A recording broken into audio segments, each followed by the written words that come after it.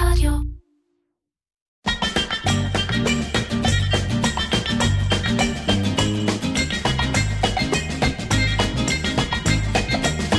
איר קצ'ר, קריאיטיב פודקאסט, עם מירן פחמן. אהלן, שר לוינשטיין. היי. מה העניינים? בסדר, מירן. תגידי, איך את מצליחה להישאר כל כך רזה? הסוד שלי הוא לא לאכול. כי את נראית מדהים. נורא רזה, נורא דקיקה. מבחינתי אפשר לסיים את זה עכשיו. כמעט חולנית. אני אוהבת את הפודקאסט הזה, אני חושבת שאפשר לסיים אותו עכשיו. כן. בסי.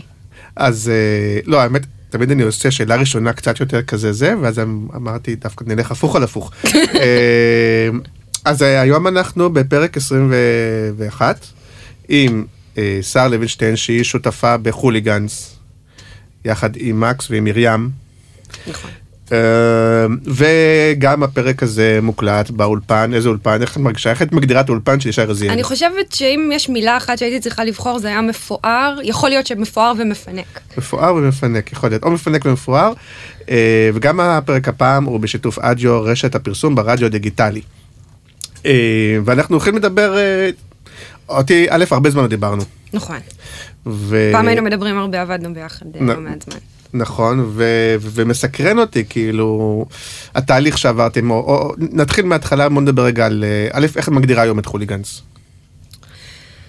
ההגדרה של חוליגנס, וזה חלק אני חושבת מהקטע שלנו, היא משתנה ככל שהזמן עובר. כל פעם כרגע אנחנו קוראים לעצמנו full stack creative agency, כשfull stack זה באמת A to Z. כי הרבה פעמים מדברים איתנו על דיגיטל, אבל בדיוק אתמול הייתה לי שיחה עם מישהו על מה זה דיגיטל. דיגיטל זה היה נורא נחמד בקמפיינים ה-360, שהיה טלוויזיה, רדיו, דיגיטל, פרינט ובטח שילוט. אבל אין יותר דבר כזה, כי הכל דיגיטל. כאילו אם מישהו עשה את ה-Fearless Girl, וכל החיים שהיא קיבלה היו ב-700 מיליון, אני חושבת, תיוגים באינסטגרם. Fearless Girl מדובר על הפסל של הילדה מול השור. כן, בוול סטריט. כן, שזה כאילו משהו אופלייני. אז בסופו של דבר זה הדבר הכי אופלייני, זה כאילו פסל ברונזה, זה קדם שלפני 3,000 שנה עשו אותו, אז כאילו אין בזה שום דבר חדשני כביכול, אבל ברגע שהדבר הזה מקבל חיים בכל העולם, וכולם שמעו עליו בגלל שהם אומרים ש700 מיליון איש, יש מצב שיותר העלו את התמונות שלו, אז זה לא דיגיטלי? זה כן דיגיטלי? אני לא יודעת, אין לי תשובה לזה, אני פשוט חושבת שההגדרה של דיגיטל היא לא מה שהיא הייתה, וזה לא ממש קיים. אנחנו עובדים עם מדורות שבט, ואם יש, פעם היה טלוויזיה, אז היום יש וידאו, שהוא בטלוויזיה, ביוטיוב, בפייסבוק, באינסטגרם. השאלה אם הפול סטאק הזה הוא בעצם, כשקמתם, או הרבה זמן שהייתם סוג של משרד דיגיטל, או לפחות אחרים קראו לכם משרד דיגיטל. אז היה משהו מאוד מבודל, כי כל המשרדים הישנים, וכאילו הנה דיגיטל שקם כדיגיטל, הוא גם לא מישהו שלעשה התאמה לדיגיטל. אז פול סטאק היום, אז כולם לא סתם, אגב, המונח פול סטאק הוא נלקח מעולם הייטק. וזה לא סתם, כי אנחנו עובדים לפי, זה נכון כפרסום להיות במקום שבו מדורת השבט נמצאת. ואם רוב האנשים נמצאים בדיגיטל היום, מה שנקרא, אז גם אנחנו נהיה שם. אז אנחנו מתמחים בזה, אנחנו אוהבים את זה, ואנחנו מעדיפים להיות בזירה הזאת, גם כי זה יותר כיף. לי קשת קריאיטיב בטח. להיות בדיגיטל. כן, וגם כי שם הקהל נמצא. אז עדיין ההתמחות שלכם, אתם לא אוהבים את הטרמינולוגיה, אבל בסוף... אני לא מאמינה בטרמינולוגיה, אבל אם אנחנו נדבר במונחים כאלה, אז כן. אוקיי, וכמה זמן קמים כבר? קרוב ל7 שנים. 7 שנים? אני חושבת, או 6.5. וואו. אני לא טובה בימי שנה. גם את יום הנישואין שלנו, אני לא כל כך זוכרת. זה אוקיי, רק אני מרגיש שזה כאילו, כל הזמן אתם נורא החברה הצעירה, שכאילו זה כבר 7 שנים. וואו. כן. זה... אני באופן אישי תמיד מעדיפה להיות הצעירה, אז גם החברה אולי זה טוב שהיא תהיה צעירה ומתוחה. אז בואו נדבר קצת על מה תכננתם, א', יש משהו בעיניי, שכשמתם חלום של הרבה מאוד אנשי קריאיטיב, שרק מדברים על זה, שאומרים, וואי, מה אני יושב עכשיו, מקבל, לא יודע מה, הוראות ממישהו שלא מבין, ושיקולים זרים, בואו, אני ואתה נקים משרד, נעשה מה שבא לנו, וזה וזה. מה שבא לנו. והרוב לא עושים את זה. לא לקבל הוראות מאף אחד, נכון? בדיוק, ואז יש משהו שאת ומקס ומרים בעצם אמרתם, וואלה, בואו נעשה את זה. כן, אני רק, אנשים שחושבים שהם יקימו משרד, או יעשו משהו, שבו אף אחד לא יגיד להם מה לעשות, והם יעשו מה שבא להם, אני מצער לי לומר, זה לא קורה. לא משנה באיזו פוזיציה אתה תהיה אי פעם. כל התקציביות שעברו לצד לקוח כדי להגיד מה לעשות, אומרים להם מה לעשות. נכון. כל אנשי הקריאייטיב שאמרו, אני המנהל קריאייטיב ולא יגידו לי מה לעשות, אומרים להם מה לעשות, ובעלי משרדים יש להם את הלקוחות, וללקוחות יש את הצרכנים, ולכולם יש מישהו שאומר להם מה לעשות. מי אומר לאילן שילוח מה לעשות? אני מניחה ששירה מרגלית. יפה, יפה. טוב, אבל רגע, אבל יש משהו בנאיביות הזאת, או תספרי עד, כי נגיד עצם זה שהייתם שלושתכם בתפקידים בכירים, מאוד מעורכים, והכל סבבה, וכן החלטתם לעשות, אז היה משהו בהתחלה מהנאיביות הזאת, נכון? של כאילו בוא נעשה משהו משלנו. האמת שהיינו כל כך נאיביים, היום אני כאילו צוחקת על זה, אבל מקס הרבה פעמים אומר, ואני מזדהה, אם הייתי יודע כמה קשה זה הולך להיות וכמה חרה אני הולך לאכול מראש, כנראה לא הייתי הולך על זה. אני חושבת שרוב העצמאים יכולים לומר היום שלא היה להם מושג. זה קשה. אז הייתם נאיבים כאילו בתחושה, אבל מצד שני נדמה לי, תגידי, לא הייתם נאיבים בחזון. כלומר, אולי טיפה, בהתחלה כדי נעזוב ונעשה, אבל בחזון כן אמרתם, בוא נקים משרד מאפס, שהוא לא המשרד המסורתי שמנסה להשתנות, בוא נקים, כמו שהיום משרד פרסום, משרד דיגיטל צריך להיות, אם מקימים אותו היום, כזה מין? קודם כל כן, אבל החזון שלנו היה הרבה יותר מחושב מזה, זה הרבה פעמים אנחנו, גם כשאנחנו באים ללקוחות אומרים, אתם חוליגנס, אתם כאלה, בטח אתם משוגעים דפוקים קפריזים, ואנחנו לא כל כך, אנחנו עובדים במתודות מאוד מסודרות, ויש רגעים שלמקס, גם למרים וגם לי, יש פתאום חזון, יש רגע של ויז'ן. קלטתי איך זה הולך להיות.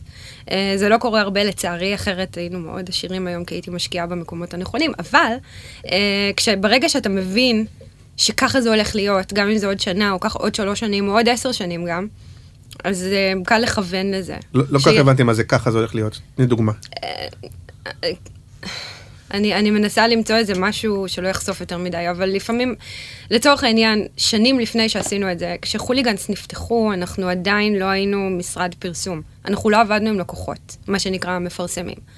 אנחנו נפתחנו כחברת... נתתם גם שירותים למשרדי פרסום? אנחנו רק נתנו שירותים. אנחנו נפתחנו למעשה כחברת הפקה דיגיטלית. היה איזה יום שאני זוכרת שמקס יום אחד אמר, למה משרדים צריכים את כל האופרציה המטורפת הזאת הדיגיטלית בתוך הבית? הרי כשאתה מפיק סרט לצורך העניין, אז אתה בסופו של דבר כותב תסריט ויש מפיקת משרד כנראה, ויש הרבה אנשים שעובדים בזה, אבל חברת ההפקה שתכלס עושה את זה חיצונית. אתה לוקח חברת הפקה אד-הוק לדבר הזה, את האנשים הכי מתאימים, הם מביאים את אנשי הקריאיטיב הכי מתאימים, זה במאי, איש שכתוב את המוזיקה. יש חברת הפקה. ויש חברת הפקה שעושה את זה, והמשרד עושה את הדברים שהם יותר שוטף, מה שנקרא, גם אם זה שלט חוצות, זה הרבה יותר קל להפיק את זה. נכון. ובדיגיטל, מה שנקרא, משרדים הגיעו למצב שהם צריכים להפיק פתאום אתר. וזה מטורף להפיק אתר קורפורט, או אתר כמו שהיה בזמנו, קיטה סיטי, אם אתה זוכר שעשינו במקן דיגיטל. זה עבודת פיתוח של חצי שנה, זה להכין, לפעמים זה להקים סוג של סטארט-אפ קטן בתוך המשרד, שעובד בפני עצמו, זה משהו שמאוד מאוד קשה לעשות. ופתאום איש קריאייטיב צריך לכתוב את כל המיקרו-קופי לכל ה-UX, שאיש ה-UX עשה. אז התחלתם בתור כאילו חברת הפקה דיגיטלית. עזבו, אנחנו נעשה את זה, תעבירו את זה אלינו, אנחנו יודעים לעשות את זה, אנחנו אוהבים לעשות את זה, כי רוב האנשים במשרדים גם לא אוהבים, זה המון הסק. הרבה יותר קשה מלכתוב תסריט ולשלוח. וככה התחלנו לעבוד. העניין הוא שאנחנו ידענו שאנחנו נעשה את הסוויץ' מתישהו, הכל היה מכוון. די מהר גם היה את הגם וגם, כלומר גם נתתם וגם עשיתם, וגם היו לכם כבר התחלה של לקוחות, או לפחות התחלה של פרויקטים מול לקוחות. נכון. אפילו אני זוכר שאנחנו פעם נפגשנו בזמנו כשהייתי יחד עם יגאל, אז היה משהו שאתם עשיתם לנו כחברת הפקה למייקרוסופט, ואז נפגשנו פעם במכרז אצל איזשהו לקוח, לא נגיד מי. אז היה כבר את התקופה הזו, אבל...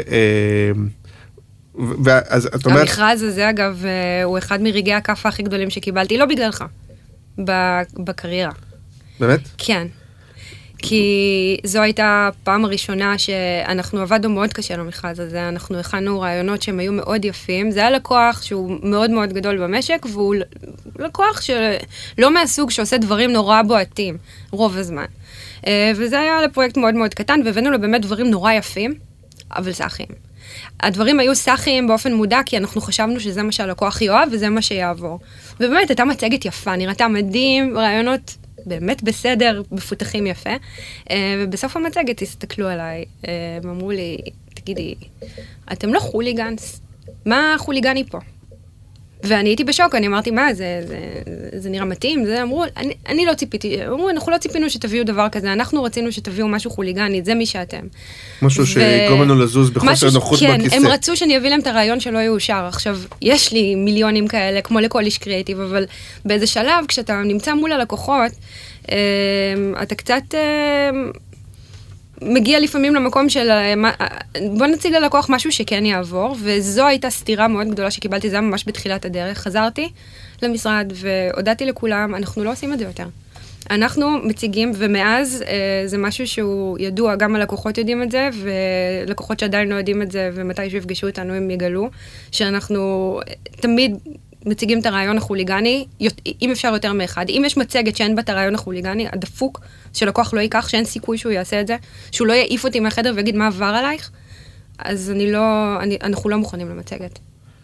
אוקיי, בוא נחזור רגע, אבל אחורה, רגע, עוד קצת למה שהתחלתי לשאול, דווקא קריאטיבית, לחזון שבו את כקופירייטרית כבר מנוסה ובחירה, אבל את אומרת, אני מרגישה שמעל הראש שלי לא מאשרים דברים, יש שיקולים וזה, ובמשרד שלנו בטח נעשה דברים חוליגנים וכולי, ומה היה החזון הקריאטיבי באמת, של איך יהיה הקריאטיב של חוליגנס?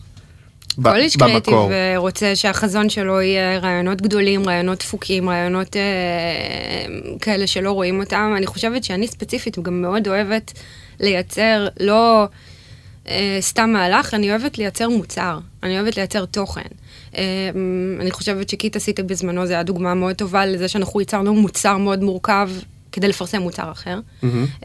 עכשיו אנחנו עשינו האפליקציה של אקו 99 מיוזיק, זה גם מוצר שהוא למעשה סוג של פרסומת. רציתי לשאול אותך בעניין הזה.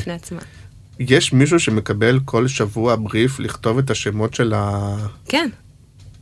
והוא כאילו מקלל את הרגע, או שהוא הרגיש שהוא זכה ב... מקלל את הרגע, תקשיב, קופירייטר שלא אוהב לכתוב שמות לדברים, צריך לשקול מחדש את המקצוע. יואו, יכול להיות שזה אני. מה עוד? טוב שאתה פה. זה הדבר הכי כיף בעולם. מצד אחד באמת אני רואה כל שבוע שמות חדשים ונורא מגניבים. אגב, מרבית השמות מגיעים מהרדיו, יש להם אנשי תוכן משלהם. כן. זה לא, אנחנו משתתפים הרבה פעמים, אבל קודם כל אני חייבת לתת להם את הקרדיט. הם מנהלים את התוכן בצורה מדהימה ונפלאה. שמות של הפלייליסטים שגם מלכתחילה נכתבים במחשבה של SEO. זה עבודה הרבה יותר מורכבת מלעשות שם מגניב. כן. אבל איזה קופי לא אוהב לתת שמות? כי זה המון, וכל שבוע מחדש. אוקיי, אז נגיד הדוגמה של 99.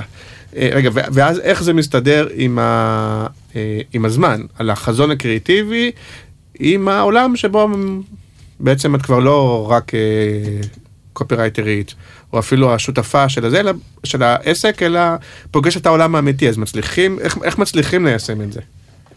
קודם כל, אני עברתי תהליך מאוד מזורז מלהיות קופי ללהפוך לסמנכ"ל קריאטיב ושותפה. אז תספרי על זה. זה התהליך. הייתי קופי, למחרת אני שותפה, ואתה כאילו האוטוריטה הבחירה של הקריאטיב, אז בהתחלה נכון שאני עשיתי את כל הבריפים בעצמי. עם השנים נוספו אנשי צוות, היום יש לנו צוות קריאטיב עם מנהל קריאטיב תחתיי.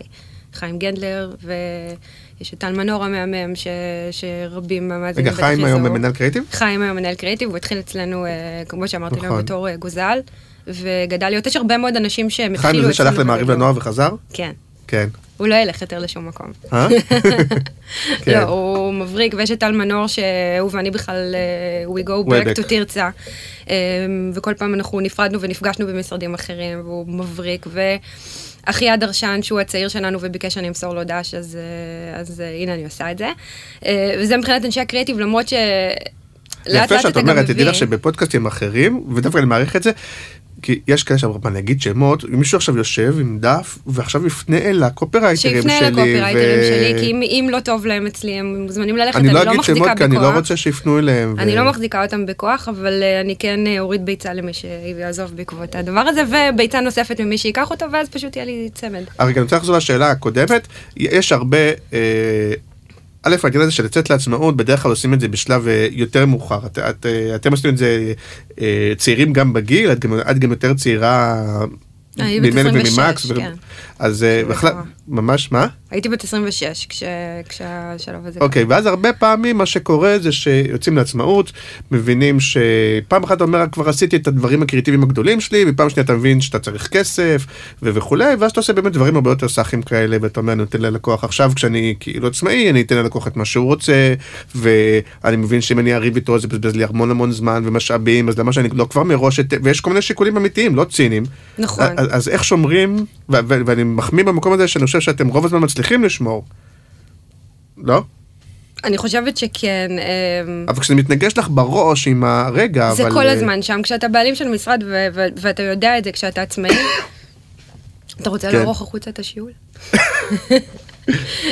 לא עורכים פה כלום, גם אם תקי באמצע הרעיון. אני שאלתי. שכחתי את השאלה. אז אמרנו, כשמתנגש לך החלק הזה שאת גם בעלים וגם הקריאיטיב, ואתה אומר... זה נכון, אז אתה צריך לייצר את ההפרדה. קודם כל, מראש, אנחנו הגדרנו גבולות ברורים ואזורים שכל אחד אחראי עליהם, ויש לו את הווטו הסופי. מקס הוא המנכ"ל, והוא אחראי גם על החלק של ניהול לקוח. והטכנולוגי. אני אחראית על כל הצד הקריאטיבי, ומרים אחראית על כל הצד של הארט, למרות שגם זה צד קריאטיבי, וזה מאוד מאוד פלואידי, אבל לצורך העניין, אם יש רעיון, ואנחנו קבענו את זה מראש, שאני אומרת, אנחנו מציגים את זה ויהי מה, או שיש רעיון שאני אומרת, אנחנו לא מציגים את זה ויהי מה, אז זה מה שנעשה. מרים אותו דבר, מקס אותו דבר. כל אחד כמובן בזווית שלו.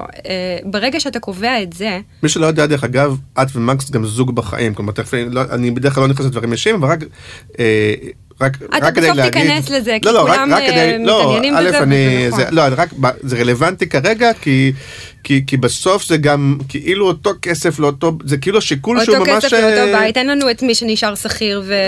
זה ממש שיקול, אני אומר, הדברים האלה מבחינה הזאת. זה נכון, ואנחנו עובדים בזה שנים, בהתחלה כולם אמרו, אתם בחיים לא תצליחו לעבוד ביחד, אבל אמרו לנו הרבה דברים שלא נוכל לעשות, ואז כשאומרים לך את זה, אתה אומר, אוקיי, אני עושה את זה. אז גם... אנחנו באמת לומדים לעשות את זה, זה גם מאוד קל לבוא ולומר, אל תכניסו הביתה את הריבים מהעבודה. אז מה נעשה בבית? על מה נדבר? כאילו, אל תדברו על עבודה בבית. ואז אנחנו חושבים, אנחנו אומרים על מה נדבר. לא, אבל לא התכוונתי להיכנס לנושא האישי. לא, אז ברגע, אבל שאתה, גם עם שותפים שהם רק שותפים לעסק, ברגע שלכל אחד יש את החלק שלו, שהוא אחראי עליו, והוא יודע שהוא אומר את המילה האחרונה, קודם כל זה שם עליך הרבה מאוד אחריות. אין לי כבר מישהו שיגיד לי כן, לא לרעיון. אני צריכה להחליט. נכון.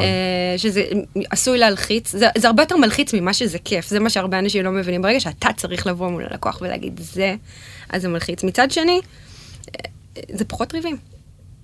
אני אמרתי שמציגים את זה, אז מציגים את זה. אוקיי, הוא לא כל כך מרוצה מזה, ובסוף במצגת אנחנו נראה מה הוכיח את עצמו. אגב, עם הזמן אני למדתי לסמוך על תחושות בטן.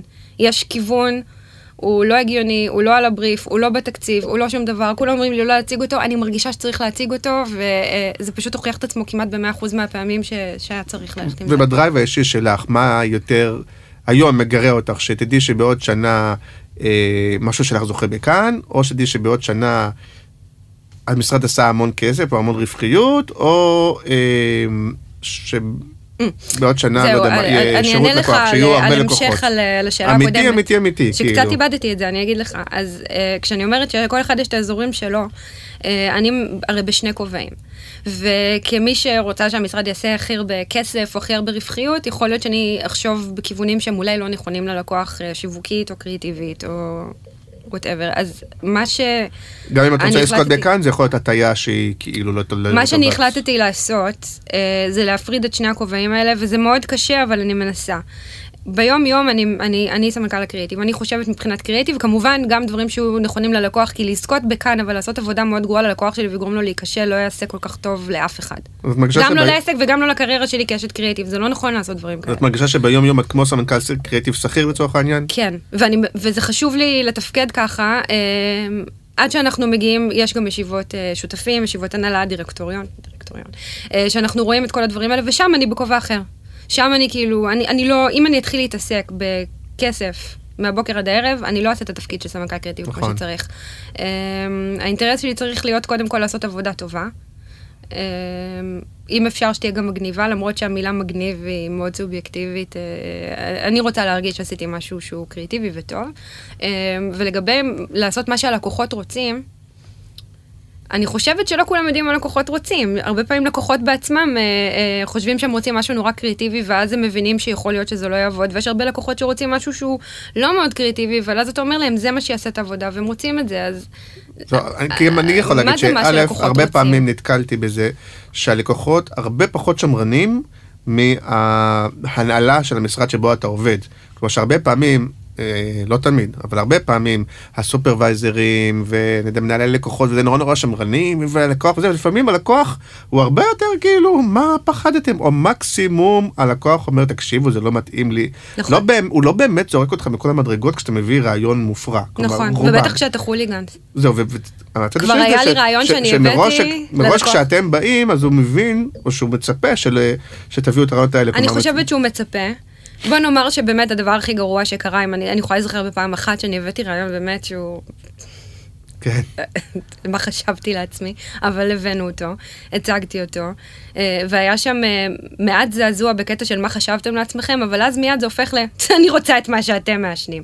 וזהו, ואז או שהם בוחרים אחד מהרעיונות הקודמים, כי בו אתה לא בא עם רעיון אחד לפרזנטציה, ואתה לא מביא רק סוג של רעיון אחד לפרזנטציה, או שיש עוד אחת. גתי ופרוינד, אני מת עליכם, אבל מה חשבתם לעצמכם בעיניי? בהודיז החדש, מותר להגיד, אני מת על הזה, ואותי קשה לזעזע, באמת קשה לזעזע, את מכירה אותי, נכון? אני לא אחד שמזדעזע בקריאיטיב, גילוי עריות, אני חושב שזה כי... זה לא גילוי עריות, אני לא יכולה... אל תהי פוליטיקאית. מה זה פוליטיקאית? שכאילו אני משתדלת, מת על הקריאיטיב זה, אבל במקום הזה, אני בדרך כלל לא שמרן. הייתה לי תחושה לא נוחה. מעיין פרוינד, לשם מהגילוי הנאות. האקס המיתולוגי. הוא האקס המיתולוגי שלי, הוא אהבת חיי, אנחנו היינו קופי וארט, או ארט וקופי, אם יורשה לי.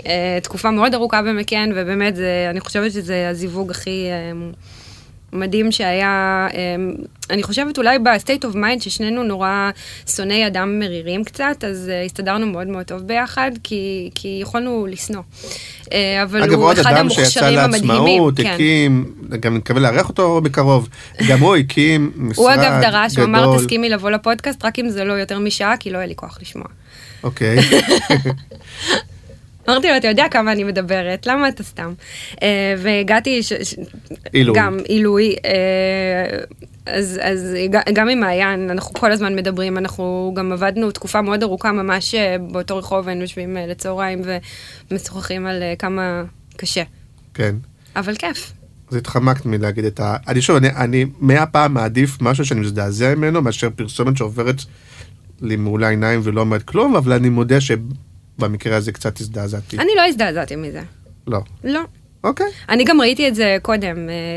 גתי תפס אותי ברחוב וזה יום אחד, הוא הראה לי... אני לא ראיתי את כל הפרטים, כי זה היה בטלפון ובשמש ואופליין, אבל... אבל תגידי רגע, אני זוכר, אני זוכר אותה באמת בתור קופי, כסחירה לא היית מנהלת קריאטיב, נכון? היית רק קופי.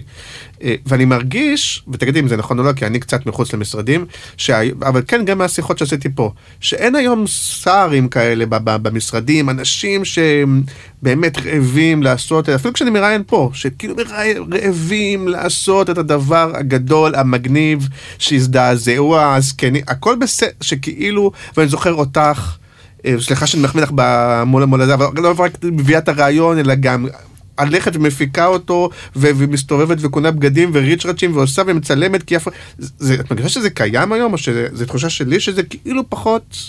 אני לא כל כך יודעת, קשה לי לדעת מה קורה במשרדים, כי אני לא במשרדים, באמת, אני לא יודעת. חבר'ה אצלי, בכלל, האווירה במשרד, בגלל שאנחנו במשרד קטן, קודם כל, יש תמיד את גישת, ואני נורא נורא מאמינה בה, שאם אתה רוצה שמשהו יקרה, תעשה אותו. כן. אל תחכה. וזה מה שאני תמיד עשיתי.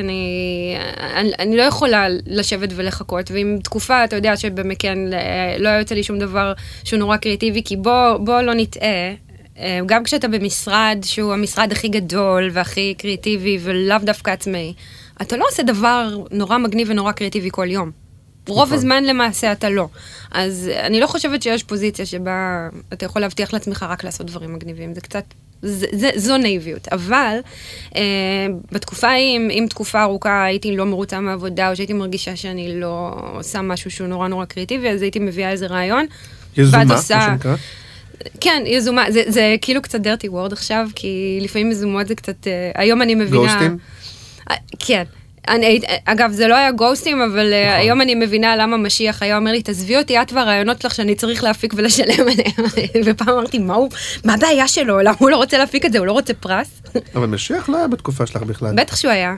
משיח היה סמנכ"ל לקוחות בקבוצה שאני עבדתי בה, של תנובה, כשעבדתי עם עידו בנדור ומל כספי, הנה עוד שני name dropping, זה נכון. עידו מדהים ומל האלילה.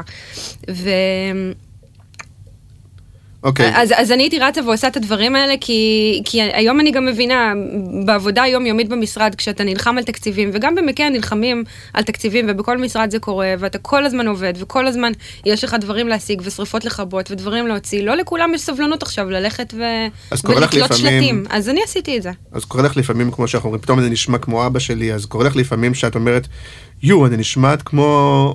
עמית משיח של, כאילו שבא מישהו עם רעיון וזה, ואת אומרת, רגע, אני... הם מגיעים עם רעיונות, ולא, האמת, הנה, אתה שאלת אותי, עכשיו אני נזכרתי, לפני שנתיים, יצא סרט שאנחנו הוצאנו ליום השואה, שבו המודעות האנטישמיות, כן, נכון.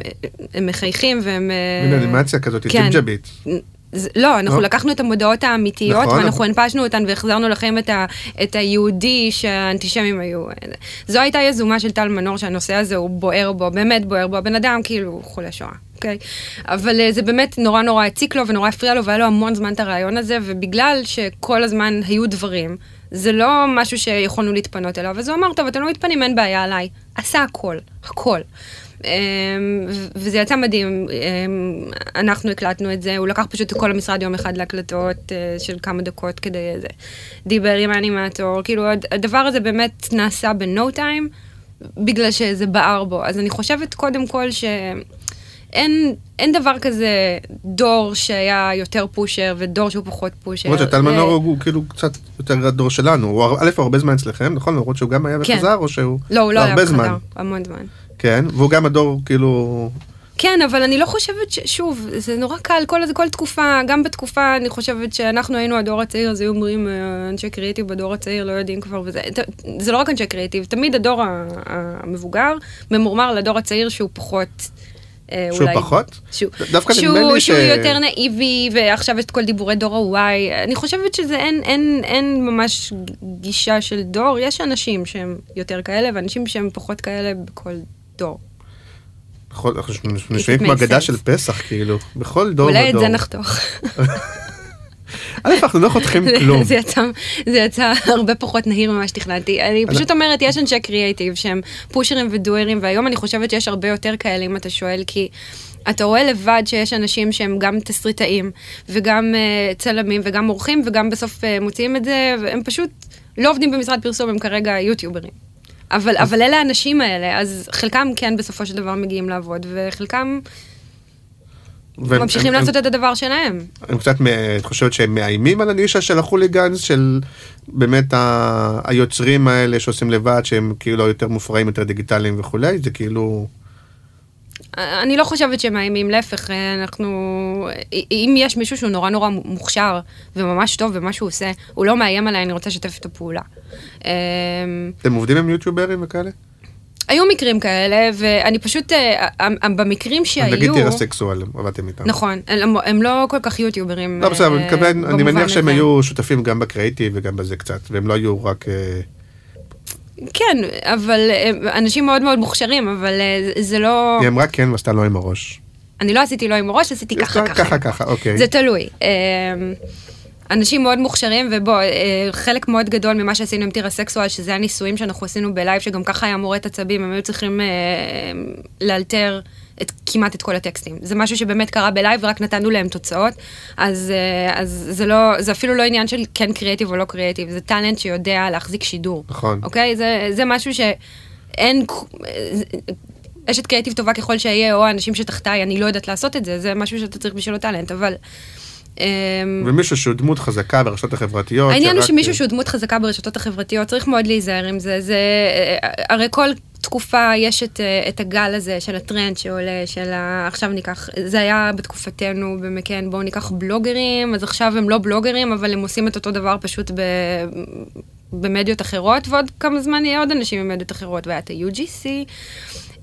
בסוף זה לא יכול להיות, זה עוד פלטפורמה, אי אפשר לתפוס מזה הדבר של הפרסום, כי האנשים האלה עושים המון מותגים, הם הרבה פעמים לא מבינים בשיווק, כמו שצריך, אתה יכול לקחת אותו כפרזנטור, או כחלק מהמדיה שלך, אגב, זה יכול להיות מדהים שגם כפרזנטור, גם כמדיה, או לא פרזנטור בכלל, אבל אתה לא, אי אפשר להעביר אליו את כל הדבר, לא כולם הם רועי כפרי.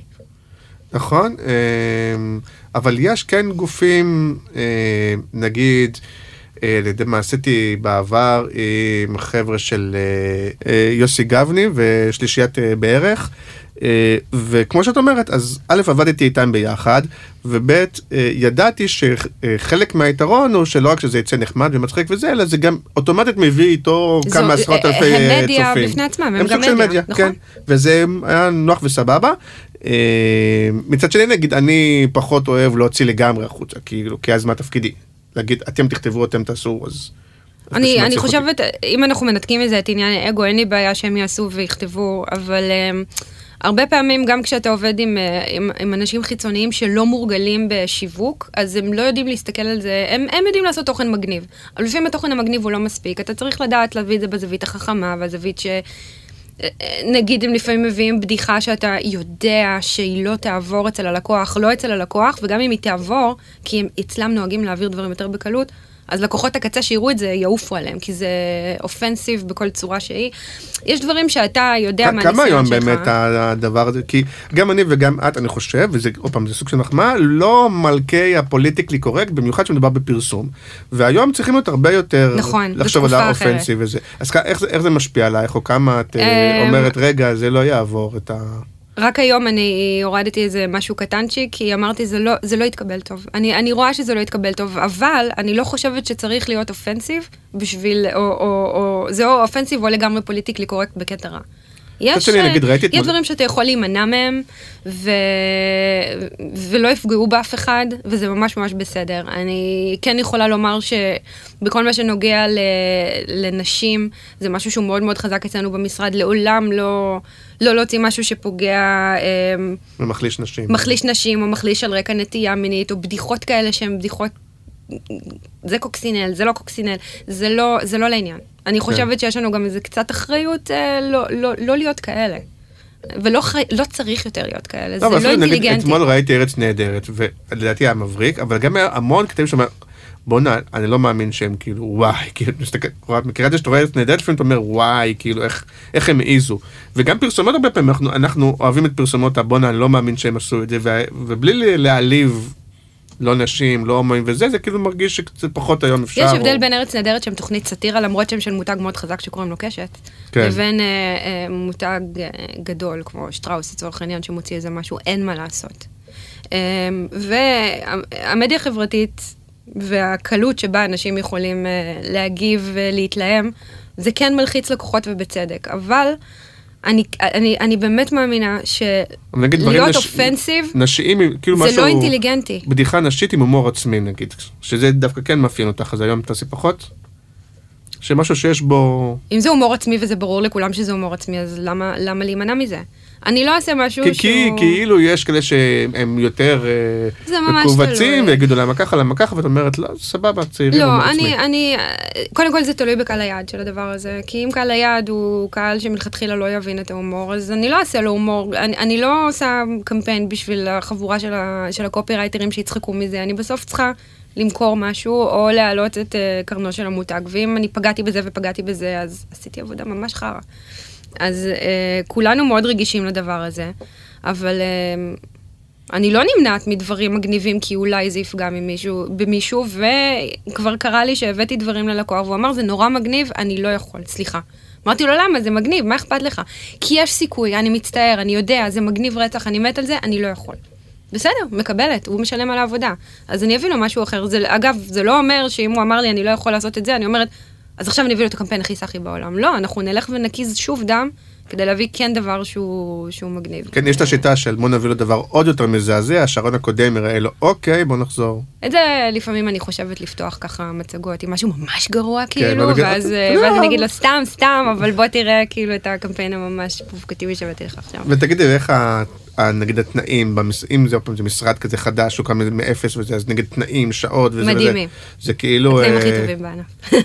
שוב, יש לי ויכוח, נראה לי כמעט עם כל מי שישב פה, ואני האיש הרע בדבר הזה, אבל שאני כן חושב שבסוף קריאיטיב לוקח הרבה זמן לעשות, וכן, לי לפחות זה קרה הרבה פעמים, מה לעשות, שהקמפיין נפטר ב2 בלילה, והוא כן נפטר אחרי הרבה מאוד שעות של חשיבה מאומצת, וכל הדבר הזה.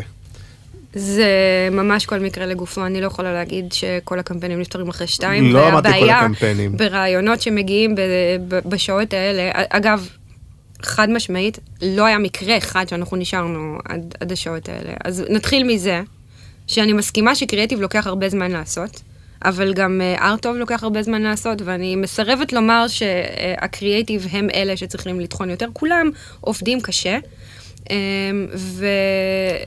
אז יש יותר התחשבות בלצאת ב7 בערב, אין התחשבות. יש את השעה שבה מסיימים לעבוד. אנחנו מאוד מתודיים, מאוד מסודרים, ומה שחשוב מאוד זה לא רק הזמן שלוקח להביא את הרעיון, בסדר? זה הזמן שלוקח לחדד, לשפץ, לשייף אותו, שיהיה מהמם ומפותח, כי להביא רעיון, כל אחד יכול להביא רעיון, אבל להביא את זה מפותח ולהביא את זה טוב, זה משהו שתמיד לוקח זמן, והלקוחות שלנו מבינים את זה, כי כל פעם שאנחנו עושים משהו בפחות זמן ממה שצריך לעשות אותו, כי אין זמן, כי זה... תמיד זה לא עד הסוף. זה לא עד הסוף, אבל ברגע שאנחנו מקבלים את הזמן לעשות את זה, וזה לא רק מבחינת הלקוחות, גם אצלנו, אז זה יוצא יותר טוב. עכשיו, אני לא חושבת שכל מה שאמרתי אמור בכלל להשפיע על השעה שבה יוצאים הביתה. צריך לסיים לעבוד, ואז צריך ללכת. אני לא מתחשבת באף אחד. אנשים הם אחראים, הם אנשים מבוגרים, הם יודעים מתי צריך ללכת. אני כן יכולה לומר שאני לא רוצה שאף אחד יישאר במשרד אחרי 7. זה קורה. כן. זה קורה ממש מעט. אנשים מופתעים מזה. אנחנו לפני כמה זמן חיפשנו תקציבאית, וכולם אמרו, לא, נמאס לי לטחון עד 1 בלילה. זה לא קורה. זה בכלל לא קורה אצלנו, זה גם לא צריך לקרות. כשעובדים יעיל, וכשעובדים מסודר וטוב, אז גם את הרעיונות יודעים להביא בזמן. אני חושבת שאם אתה מגיע למצב שאתה צריך להביא כל רעיון טוב ב2 בלילה, כנראה אתה עובד לא כל כך נכון. נכון שהמקצוע, אנחנו לא יכולים להיות מושפעים יש לי מוזה, אין לי מוזה. אין לך מוזה היום, תהיה לך מוזה מחר. אם אין לך מוזה שבוע, אל תעבוד בזה, תעשה את מזה תחביב, אבל... אוקיי, זה מתחבר אז גם לנושא של, אתם עדיין בשיטת תגמול של באמת תגמול לפי שעות. היה לכם פעם שמין מודל כזה, נכון? שמעתם, אנחנו נעבוד כמו חיידין, או כמו זה... כן, אנחנו... זה עדיין עובד ככה, או שזה מהדברים שעם הזמן התבררו שלא באמת מעשיים? זה מאוד מעשי. כן. אני לא רוצה להיכנס פה לענייני כספים. לא, דבר באופן... לא, אני לא נכנס... אני כן יכולה להגיד שזה מאוד מעשי. אני רוצה לדבר באופן עקרוני על הנושא של... עוד פעם, אנחנו יודעים שמשרדי הפרסום... לא הייתי מראה שנים, אבל המסורתיים, הרבה מאוד עובדים על עמלות המדיה, ואני יודע שכן, כחלק עקרוני, מי אנחנו בונים משרד חדש וזה, ומה אתם, גם הרבה זמן אני יודע שלא קניתם מדיה וזה, והיה חלק מהעניין שאומר, כן, בואו אנחנו נעבוד לפי הזמן שלנו, לפי הרעיונות שלנו, לא... ואני חושב שזה כן שאלה לגיטימית, בלי להיכנס לכיס, האם הדבר הזה, בסופו של דבר, עוד פעם, הלכה למעשה, אפשרי, לא אפשרי, הוא אפשרי, הוא עובד בכל העולם, אז לא הייתה סיבה שהוא לא יעבוד כאן. יש הרבה לקוחות שיודעים להעריך את זה. אבל מה שמעניין דווקא בנושא הזה, הוא היום החיבור בין קריאיטיב למדיה. שזה, אפרופו עם התחולת נתונים, זה בטח נושא מרתק, כי זה לא רק, אני יודע מה, הקיטה סיטי, היום, עוד פעם, זה חלק מהאנשים שיגידו, זה כאב ראש, ויש אנשים שיכולים להגיד, בונה, זה מגניב בטירוף, לחבר מדיה עם קריאיטיב. זה מגניב בטירוף, כי אני יכולה... היום לעשות, מה שפעם היו אומרים המדיה היא המסר, ואנחנו יודעים איפה הבן אדם נמצא כשהוא רואה את השלט הזה, אז אנחנו יכולים להתייחס לזה. אני יכולה לדעת איפה הבן אדם נמצא, מה הוא עושה, מה השעה, באיזה אתר הוא נמצא, מה הוא קנה קודם. אני יכולה לדעת כל כך הרבה דברים, ואז לפנות אליו בצורה כל כך ספציפית. עכשיו, זה נשמע מאוד שכלתני, אבל אם אתה משלב את זה עכשיו עם קריאייטיב... זה בעיקר נשמע שזיפי. יכול להיות שחלק מהאנשים יראו את זה כדבר סיזיפי, אבל עבודה קשה זה לא משהו שמלחיץ אותי או אף חוליגן, אני חושבת. אנחנו באמת, יש הרבה אנשי קריאייטיב, אני יודעת את זה, שמבחינתם, מה עכשיו לעשות קריאייטיב שונה לכל שעה? למה לא לעשות קריאיטיב שונה לכל שעה? זה כל כך מגניב, אתה יכול לעשות משהו מדהים ככה. זה אותו אחד שכותב 100 שמות של פלייליסטים בשבוע, מקבל את זה? זה מה אני מאוד מאוד אוהבת את זה. אני אוהבת לשבת על אנליטיקס ולראות מה עושים יותר ולמה נכנסים יותר. לצורך העניין, זה מאוד עתיק, אבל לפני המון שנים, זה היה ב-2012, עשינו את סאמן סטיב, שזה היה אתר סיאנס עם סטיב ג'ובס. כן. שזה גם הגיע לטלוויזיה הצרפתית וכאלה, זה מאוד מאוד הפתיע אותנו כמה שזה נהיה ויראלי, אבל אחד הדברים שהכי אהבתי בדבר הזה, וזה אחת המחלות שלי, זה כל הזמן לשבת על האנליטיקס, לראות מאיפה נכנסים, איזה שאלות כותבים לסטיב, ולכל אחת מהשאלות הפופולריות, אני הייתי כותבת תשובה ספציפית, כדי שאנשים יופתעו ויהיה להם מגניב. עכשיו, זה סיזיפי, בטח שזה סיזיפי, גם עשיתי את זה סתם ככה, אבל זה כיף נורא לעשות את זה, כי אנשים רואים את זה ומרגישים מיוחדים, ובסוף אם הצרכן, לקוח הקצה, איך שלא נקרא לזה, ראה את הקריאטיב, והוא מרגיש שדיברתי אליו בצורה מיוחדת עם תובנה מגניבה שמדברת אליו, זו המטרה שלנו. אבל את לא מרגישה שזה גם כן הולך למקום שבו הרבה פעמים זה הופך את הקריאטיב כאילו לפחות קריאטיבי, כי ברוב המקומות זה לא שאלות מקדימות לסטיב, זה אם הוא התעניין באוטו, לא התעניין באוטו, כן קנה, כן לחץ על הסל ולא הכניס וכל האלה, ואז נכון, צריך לתת התאמה של משפט לכל את זה, אבל בעצם זה כאילו כולם יודעים היום, כל הלקוחות הגדולים יודעים היום שהפרפורמנס הטכני הוא חלק מהעניין, והוא מאוד חשוב בתהליך הקנייה, אבל הוא לא מייצר את הביקושים, הוא אוסף את הביקושים. בשביל לייצר את הביקושים אתה צריך לייצר מותג, ואת זה אתה לא עושה באמצעות פרפורמנס, והרעיון הוא באמת לחבר בין שני הדברים, לעשות את הקריאטיב שגורם לבן אדם להגיד, וואו, אני חייב את האוטו הזה, ואז לעשות את מה שגורם לו באמת בסוף להגיע לנסיעת המבחן. ואתם עושים את כל המעגל, כאילו גם, נגיד הם עובדים עם אביס, נגיד, שהוא נכון, שהוא לקוח נגיד מאוד מותנה לידים. בסופו של דבר, כאילו, הוא גם לבנות לו בטלוויזיה עכשיו. עכשיו עשינו לו את הדבר הזה שבונה את המותג, את השפת מותג שיותר חדשנית, ועשינו לו את משפט המיצוב החדש, ואת כל הדבר הזה שאמור להיות יותר צעיר ויותר מגוון, ולהראות כמה דברים יש לנו, שאין שם שום מטעה ללידים. נכון. אבל מי שראה את זה, הוא סומן, ואחר כך הוא כן יקבל... אז אתם עושים את כל התהליך, כלומר, גם אחר כך את הפרפורמנס... בוודאי, בטח. אוקיי. זה הדבר הכי נכון לעשות, אני חושבת, ואת זה באמת עושים יחד עם מדיה, אז הם אומרים, יותר אנשים רואים את זה בבוקר, פחות אנשים לוחצים על הכפתור הזה, אז אתה צריך להתאים את זה. בסוף אנחנו גם על תוצאות, אנחנו כן רוצים למכור מכוניות. אז העולם הזה שהדיגיטל שאת מאוד אוהבת, אז הוא בעיניי עובר שני תהליכים גדולים. אחד, תהליך של מאוד המון וידאו, איך את מתייחס לזה, א', לדעתי מי שעובד את זה, זה נגיד יוטיוב ופייסבוק, וגם למשרדי הפרסום זה כאילו הנוח, כי וידאו אנחנו יודעים לעשות, זה כמו לעשות סרטים, ואז כאילו עושים המון... מה זה כמו? זה לעשות סרטים. נכון, כמו לעשות סרטים, ואז בעצם יש הרבה פחות דברים כאלה, אינגייג'מנט, הדברים המגניבים, שעושים המון וידאו, אז איך את מתייחסת לאחד לזה? אני אוהבת לספר סיפור, ואני לא בטוחה שחייבים אינגייג'מנט. יש הרבה פעמים, היו לקוחות, וגם כשלימדתי קריאטיב, אנשים אמרו לי שהמטרה זה אינגייג'מנט. אינגייג'מנט הוא לא המטרה. אינגייג'מנט הוא כלי, המטרה בסופו של דבר היא למכור, או לגרום לבן אדם לאהוב את המותג יותר, אבל אינגייג'מנט זה בסך הכל כלי, ולא חייבים את זה. וגם אתה רואה את העולם, פעם אנשים נורא אהבו לעשות אינגייג'מנט ולעשות את הדברים האלה, לאט לאט אנשים לא רוצים את זה. אני לא חושבת שאנשים רוצים לעבוד בשביל המותגים שלהם, אתה צריך קודם לתת להם משהו, ואז לבקש מהם לעשות משהו, ותמיד לתת להם יותר ממה שהם צריכים לעשות. תמיד. אז תיתן להם בידור מגניב באמצעות סרט טוב, אז אחר כך, או שהם תבקש מהם לעשות משהו, או שלא תבקש מהם לעשות כלום, אולי הם לא צריכים לעשות שום דבר, אולי הם פשוט צריכים לראות את זה, ליהנות מזה וזהו. הווידאו תמיד היה ותמיד יהיה. זה דרך נהדרת לספר סיפור, אז פעם הוא היה נורא בטלוויזיה. זאת אומרת שהמגמה שכאילו וידאו... והיום הוא בדיגיטל כי אנשים נמצאים שם. אני לא חושבת שסרט טלוויזיה... אגב, זה משהו שהרבה פעמים עולה. לפעמים אתה רואה סרט טלוויזיה באינטרנט. כן. לא כאילו כשהוא צולם לטלוויזיה, לפעמים הוא צולם רק לאינטרנט, אבל אז אתה רואה אותו שם. אבל כל פעם כשאתה עושה וידאו, אתה צריך לחשוב מה... המצב שאתה מוצא בו את הצרכן. המצב שלי מול אינסטגרם, שהוא מצב מאוד פסיבי של גלילה, לוקח זמן עד שהסרט עולה. זה מצב שהוא מאוד מאוד שונה מהמצב שלי אל מול פייסבוק בדסקטופ בעבודה, ששם אני מאוד lean forward, ואני רק רוצה ללחוץ ורק רוצה לעשות ולחפש או לברוח מהעבודה שלי.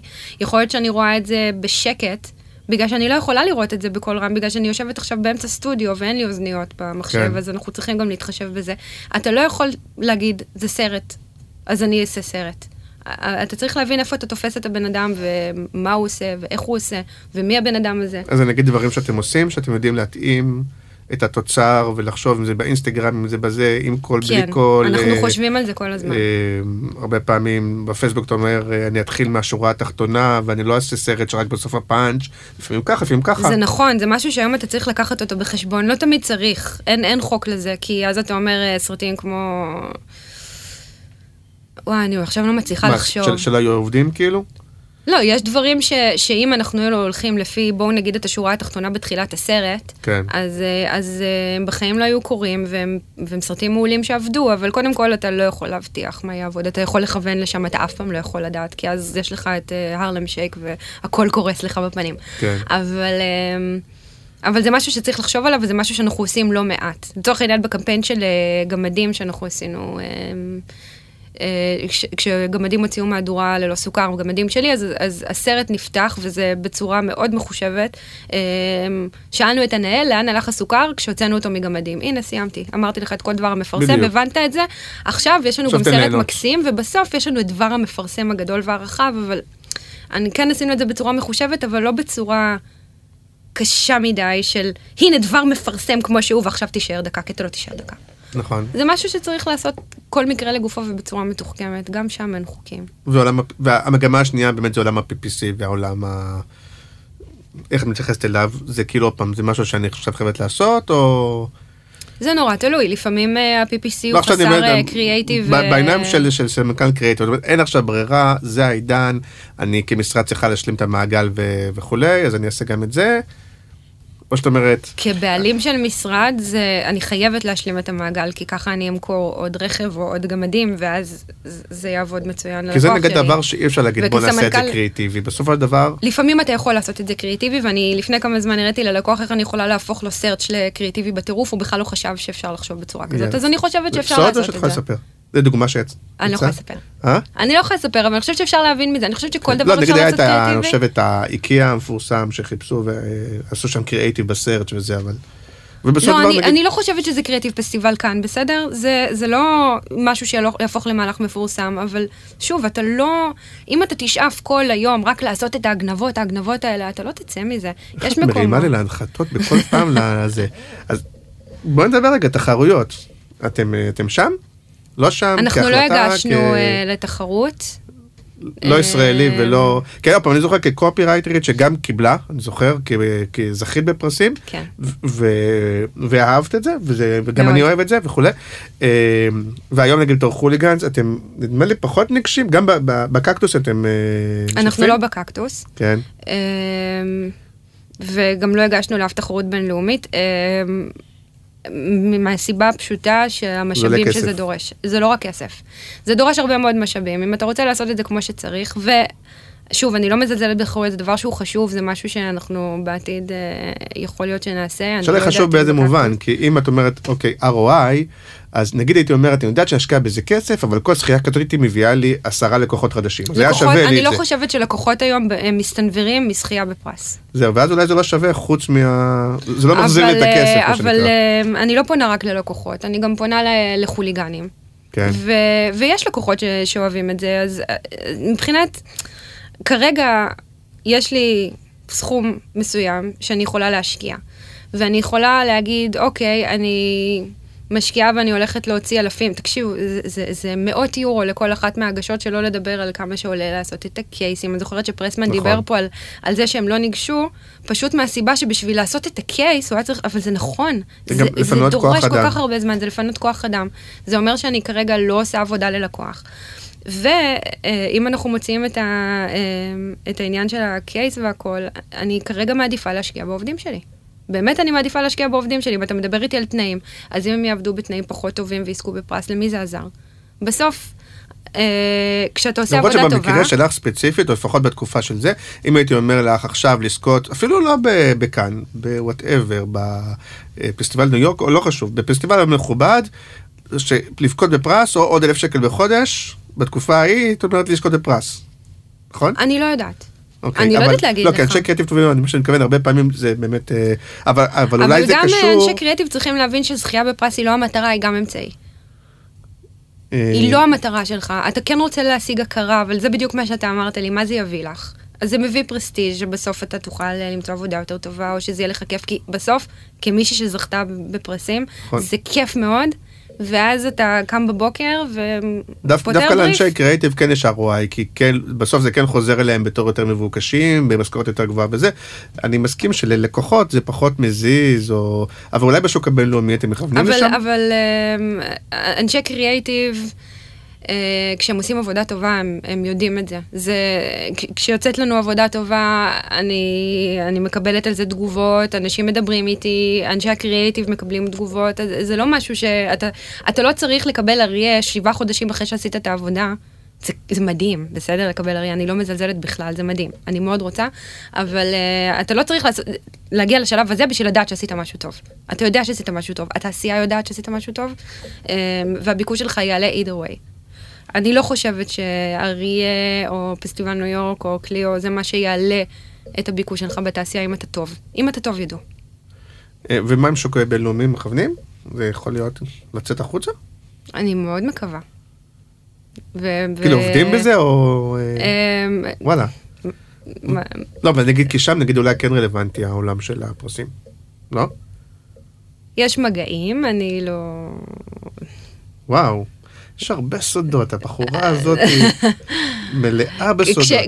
אני לעולם לא, אם אתה שים לב, אנחנו מעולם לא יצאנו בידיעה על זה שלקחנו לקוח, או שהתחלנו לעבוד עם מישהו, הדבר היחיד שרואים זה עבודות. אוקיי, אז ברגע שיש עבודה, כולם רואים. אז תעצרי אותי בין תגובה, כי עכשיו סקרנתי, אז זה יכול להיות אחד משניים. כי אני התכוונתי, האם לקוח בינלאומי, זה המגעים, או ש, ואת יכולה להגיד אין תגובה, האם גם יכול להיות להיות חלק מרשת בינלאומית וכל החיבורים האלה של פונים וזה. את יכולה להגיד אין תגובה. לא אומרים לחתוך, אומרים אין תגובה. אין תגובה. אין תגובה, לשתי השאלות. לקוח בינלאומי יכול להיות שמנסים, אבל לא עוד עם לקוח בינלאומי. יש לא מעט לקוחות אגב שנחשבים בינלאומיים, אבל הם ישראלים. סודה סטרים. נניח, אנחנו לא עובדים איתם כרגע, אנחנו עבדנו איתם בעבר. נייקי. עם נייקי אנחנו עובדים כבר תקופה, כן. כן. אוקיי, כאילו אבל זה משהו שאנחנו, כן, בטח, השאלה אם אני רוצה לעשות משהו בינלאומי, בוודאי שאני רוצה, אני חושבת שכולם רוצים. יש מקרים שבהם אתה באמת מביא רעיון ללקוח שיש לו פה משרד, ואז זה מתפוצץ ובעולם גם רוצים את זה. זה קרה לנו, יש הרבה דברים שהם אולי פחות סקסיים, אבל עשינו איזה אתר לחברה מדעית שעשינו אותו על ליקופן.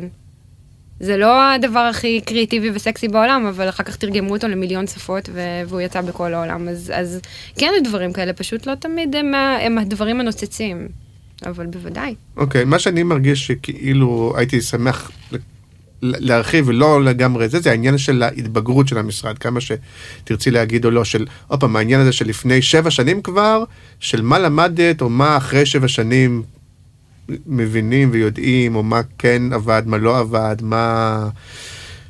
אתה יודע, חושבים שיהיה ככה, גילינו שזה אחרת, יש משהו כזה שאת יכולה לשתף בדוגמאות, בסיפורים?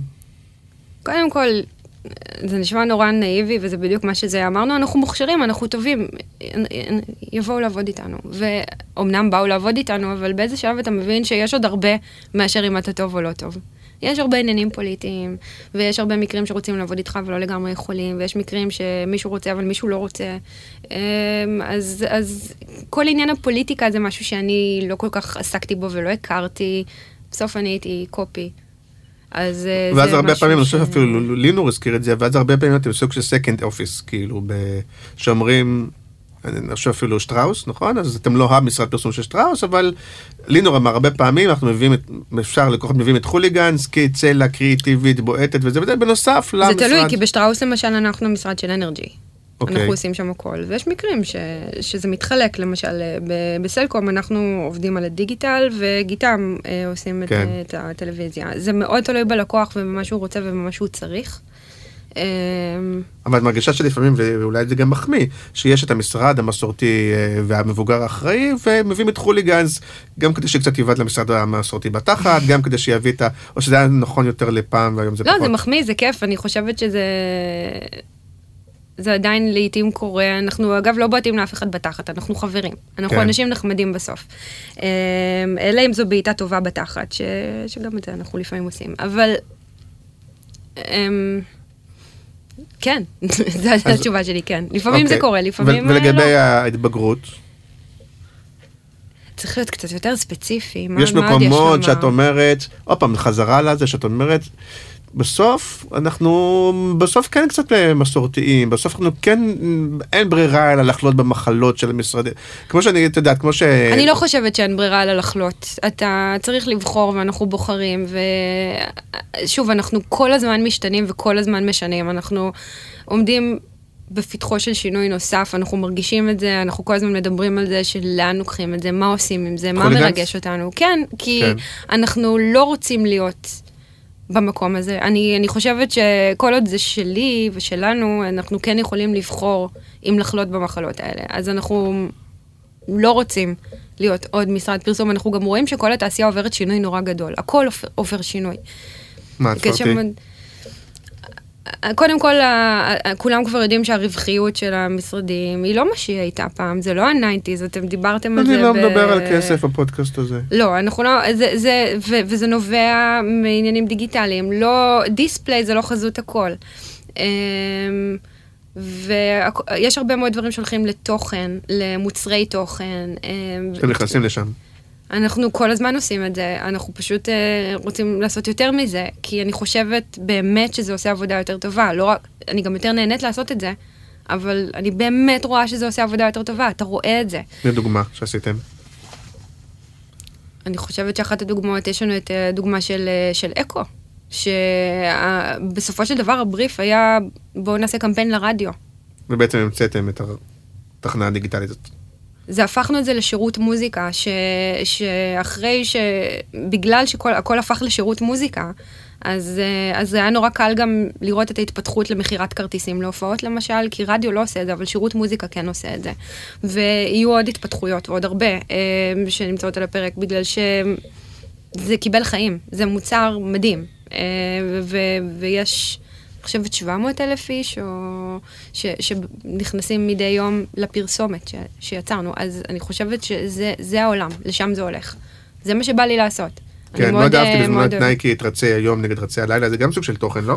כן, בכלל כל ההגדרה של תוכן היא הגדרה מאוד פלואידית. מה זה תוכן? אתה יודע, יש הרבה לקוחות שכשהם אומרים תוכן הם מתכוונים לכתבות, שאתה תשים להם של תוכן ממומן, ויש אנשים שמתכוונים לתוכן, מתכוונים לסרטים. אני, פעם דיברנו על זה, ואני חושבת שתוכן, ככה הגדרתי את זה, זה כל מה שקורה אחרי שאתה לוחץ על הכפתור. כן. אם יש משהו שהוא יותר מלשים ליד, זה תוכן, גם משחק זה תוכן. כן. שזה חלום שלי להתפתח לאזור הזה כבר שנים. כן, אני חושב שמתכוונים, נגיד, פעם, סרטים שהם סרטי קמפיין, הם נגיד פחות. מה זה סרטי קמפיין ומה זה לא סרטי קמפיין? אז כשעושים סדרה אינטרנטית, אז זה כאילו נשאף תוכן, וכשזה פרסומת, אז זה פרסומת. אבל השאלה הזאת גם כבר הופכת למה זה פרסומת. ברור שהגבול הוא נורא דק, כי מה, זה עניין של כמה שניות, מעל 30 שניות זה הופך לתוכן, זה שאלה שמאוד קשה לענות עליה, אבל אני חושבת שלייצר מוצרים, כאלה, דברים שהם יותר חווייתיים, שזה יכול גם להיות סדרה, לצורך העניין, שאנשים כן, בסופו של דבר, אין להם שום אינגייג'מנטים על סדרה, אבל הם מבלים עכשיו 4 דקות מול מה שאתה עשית, אז זה אינגייג'מנט. וכשמסתכלת מסביבך, זאת אומרת, המשרדים האחרים, הגורמים הזה מצליחים ככה לנשוף בעורפנו, וכולם נהיו יותר דיגיטליים וזה וזה, או שהפוך, או איך את רואה את עצמך בתוך יש משרדים ששמים את זה בראש סדר עדיפויות, ויש משרדים שלא, ורואים את זה. כי את אומרת, היום יותר קל לי, כי אנחנו כמעט היחידים שיודעים לעשות דיגיטל טוב, וזה הכי קל וזה וזה, או שאת אומרת דווקא הפוך, לאט לאט למדו, והיתרון היחסי לאט לאט הולך מטשטש. אני חושבת שאנחנו עושים דיגיטל טוב. חלק מהסיבה שאנחנו עושים דיגיטל טוב, וזה באמת, אני אומרת את זה בכנות, זה האהבה שלנו לזה והפשן. אתה מרגיש, כשמישהו בא לעשות לך עבודה, אתה מרגיש מי עושה אותה כי הוא אוהב לעשות את זה, ומי עושה אותה כי הוא צריך לעשות את זה. כן. אתה מרגיש את זה בסוף, ואנחנו באמת אוהבים את זה. הגדרה יפה. אני חושבת שגם לקוחות רואים את זה, גם במצגות אומרים לנו את זה הרבה, וגם בסופו של דבר, אנחנו ואני מסוג האנשים שיכולים להתקשר ללקוח ב-10 בלילה ולהגיד לו, אני יודעת שקמפיין עולה מחר, והכי קל לי להגיד לך, יאללה בוא נעלה. זה כבר קורה, אין לנו מה לעבוד בזה יותר, תביא את הכסף ונגמור עם זה, ואני אגיד לו בכנות מלאה, אני חושבת שמה שאנחנו עושים הוא פחות נכון, אתה עושה טעות, קרה פעם דוגמה אמיתית? בהחלט. אחרי שכבר היה מוכן? אני לא זוכרת אם זה באמת היה מוכן לחלוטין, אבל כן, היו לקוחות שרצו דברים. כן, האמת היא שכן. אנחנו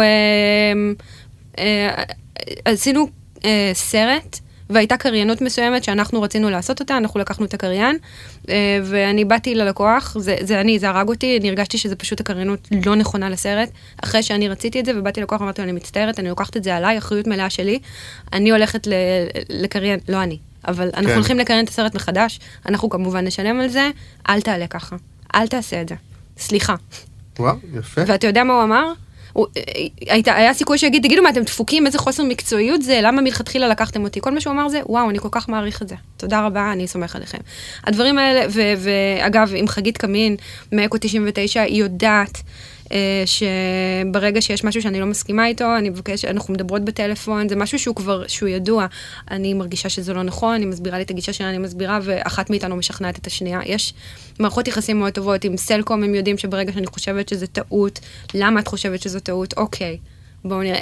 אני חושבת שזה מערכת יחסים מאוד חשובה, והפשן הזה והמלחמה הזאת, זה משהו שלקוח מאוד לומד להעריך בסופו של דבר, שהוא רואה עליך שאתה לא עוד מישהו שאומר, יאללה, בוא נעשה את הקמפיין ונעלה אותו. הוא אומר, לא, באמת אכפת לי, זה בסוף לא, כי את אומרת שמקס הוא כאילו הסמנכ"ל לקוחות, אז הוא לא מישהו שצמח מניהול לקוח, וגם מי שקצת מכיר אותו, כאילו הוא לא קלאסי, ודווקא הרבה פעמים כן, או פעם לטובה, כי אנחנו חוליגן, אז שהוא כאילו לא, באמת לא הקלאסי שיגיד מה שהלקוח רוצה לשמוע ולקק, ויכול גם, כי הוא חוליגני כזה, או שהוא יתמתן עם הזמן, או... קודם כל, אף אחד מאיתנו לא יגיד ללקוח את מה שהוא רוצה לשמוע, אלא אם הוא ממש רוצה לשמוע את זה. כן. אבל זה מאוד תלוי. כמובן שהקריאייטיב, בגלל שאני לנגד עיניי התוצר, אז גם יש לנו קלאשים בפנים. אני אומרת, לא, אני רוצה עוד זמן, אני רוצה לעשות את זה מדהים. לא, הלקוח צריך את זה מחר. אנחנו תמיד צריכים להתפשר על הדבר הזה, בסוף נבוא אחד לקראת השנייה. אני חושבת שיש יתרון מאוד גדול באנשים שעשו טרנספורמציה באמצע. מקס הגיע במקור, הוא היה פלשיסט, ואז הוא היה מעצב, ואז הוא נהיה דירקטור. פלשיסט, אבל גם פשיסט זה נכון במקרה שלו. חד משמעית. פשיסט ופלשיסט, חד משמעית, בגלל זה התחתנתי איתו, והוא עשה את כל התפקידים האלה, והוא הגיע מקריאיטיב, ואז הוא הגיע לניהול לקוח, והראייה שלו, קודם כל, הוא יכול, בניגוד לניהול לקוח שרק עשה את זה, הוא יודע את כל התהליך, הוא יודע מה עובר הקוד מההתחלה שלו ועד הסוף, אז הוא כבר יכול לדעת מה כרוך בכל דבר, והחשיבה שלו היא כן מוטת קריאיטיב. אני עכשיו בזמן האחרון עושה הרבה מאוד אסטרטגיה. אני כותבת את הבריפים, אני עושה את המחקרים לפרויקטים הגדולים שלנו, ואני מאוד אוהבת את זה, ואני חושבת שזה גם נותן לי איזה אדג' מסוים, כי אני באתי מקריאיטיב, ואני יודעת מה איש קריאיטיב צריך בשביל עכשיו לבוא ולהפציץ. ויש לנו הרבה אנשים כאלה, בכלל כל האנשים שהם גם קצת... כמה אנשים בכלל בחוליגן? כ-20. וואו. כי זה גם משתנה יומית. ועברתם למשרד חדש? עברנו למשרד חדש בספטמבר, משרד מהמם, זה המשרד הראשון שהוא ממש נבנה למידותינו, הצבנו אותו, זה היה בית מזל תלה, זו הייתה מסעדה, אז היינו צריכים ממש להרוס את הכל, אני יושבת איפה שהיה המטבח. וגם צריך הרבה אומץ. כן. להכל צריך הרבה אומץ, אבל זה באמת משהו שחלמנו עליו, כי היו לנו פנטזיות לגבי אופן הישיבה. אנחנו כל הזמן מנסים דברים, אז עכשיו למשל כל הקריאייטיב, בגלל שאני לא חושבת שקריאייטיב הוא רק אצל אנשי קריאייטיב, הם כולם משם ביחד, קריאייטיב, ארט ומפתחים. ואתה רואה את השיחות שנוצרות שם, שזה היה החלום שלי, כל הזמן. פתאום הוא בא עם רעיון, פתאום מסתובב ולבוא ואומר, וואו, יש לי רפרנס מדהים שאני מצאתי בביאנס, ואז מפתח אומר... דן אפטר, הוא עדיין איתכם? דן אפטר ועומרי פיינשטיין, הם מפתחים. לא. ואז פתאום הוא שומע את זה ומביא את הפתרון הזה, והדבר הזה מתגלגל, זה לא סתם בריינסטורם של שני קופירייטרים שמנסים להביא דחקות מילוליות, זה כבר נהיה הרבה יותר גדול מזה. ואנחנו גם מביאים את האנשים שאם אתה זוכר את מקס, הדבר הכי מדהים שהיה בתקופת מכן דיגיטל, ככה התאהבתי, אני חושבת, זה, היי, יש לי רעיון נורא נורא דפוק, אין לי מושג איך לעשות את זה, כי מה אני לא יש הטכנולוגיה. אז הוא אומר, אוקיי, תספרי לי את הרעיון, סיפרתי את הרעיון, אוקיי, אני אמצא דרך. שהכל אפשרי, כאילו. הכל אפשרי, גם אם זה לא אפשרי כמו שאני רציתי לעשות את זה, אז הוא לא יחזור ויגיד לי, סורי, אי אפשר. הוא יגיד לי, אפשר, אם אנחנו נעשה ככה, או נעשה ככה, בואו נעשה את זה ככה. ואתה ראית את הדברים האלה קרו דברים מדהימים שם, וזה מה שאני אוהבת. כאיש קריאטיב לקבל את התחושה, הכל אפשרי. פשוט תביא רעיון דפוק, אנחנו נעשה אותו. אם זה פיתוח משוגע, אם זה ליצור קשר עם מישהו משוגע, זה מה שאנחנו רוצים לעשות. ואני חושבת שיש להם גם את החופש לעשות את זה, כולם מרגישים שאנחנו באמת, המייל סופג הכל, מה שנקרא, וגם הלקוחות, כשיש לך מערכת יחסים טובה, אז שוב, הוא לא יבט אותך החוצה, הוא יגיד, סורי, לא הפעם, אבל אחלה חשיבה, תודה רבה. אבל נגיד ב7 שנים, אז כן גם יש מקומות שבהם זה לא עבד עם לקוחות, או אמרת, יש לקוחות שהם לא התאימו לנו, או שבתוך הדבר הזה יש גם מקומות... בטח. אז נגיד ספרי על משהו כזה, שכאילו לקוח, זאת אומרת, הוא בא לקבל חוליגנס, ובסוף הוא... זה בדיוק מה שאמרת, יש לקוחות שבאו לחוליגנס ולא ניצלו את חוליגנס. וברגע שקורה דבר כזה, בסוף זה אנשים. בסדר, זה הרבה פעמים אנשים, גם DNA של ארגון, כי לקוח הוא תמיד מטפטף למטה. לא, לפעמים זה פשוט לא עובד. אתה יודע, אין תקליק, חשבנו שיהיה את הקליק, זה לא קורה. הם רצו משהו אחד, מסתבר שהם רוצים משהו אחר, הם נורא אהבו את החשיבה, אבל הם לא יכולים לנצל אותה ככה. זה קורה מהמון סיבות. לקוחות זה משהו שיש כאלה שהולכים איתנו שנים, ויש כאלה שזה לא עבד, כי פשוט לא הייתה כימיה, זה יכול להיות... אם את רוצה לטנף, נגיד, זה הזמן, ממש, שמות, אני כותבת לך עכשיו, אתה רואה? אבל הוא דווקא די מוכר. כן. אוקיי, ותגידי, למה הפוליטיקה אמרת שאת יותר לא תעשו, או שאתם ממש סבלתם בפוליטיקה? היינו משרד הדיגיטל של המחנה הציוני. כן. אנחנו לא עשינו לפני זה פוליטיקה.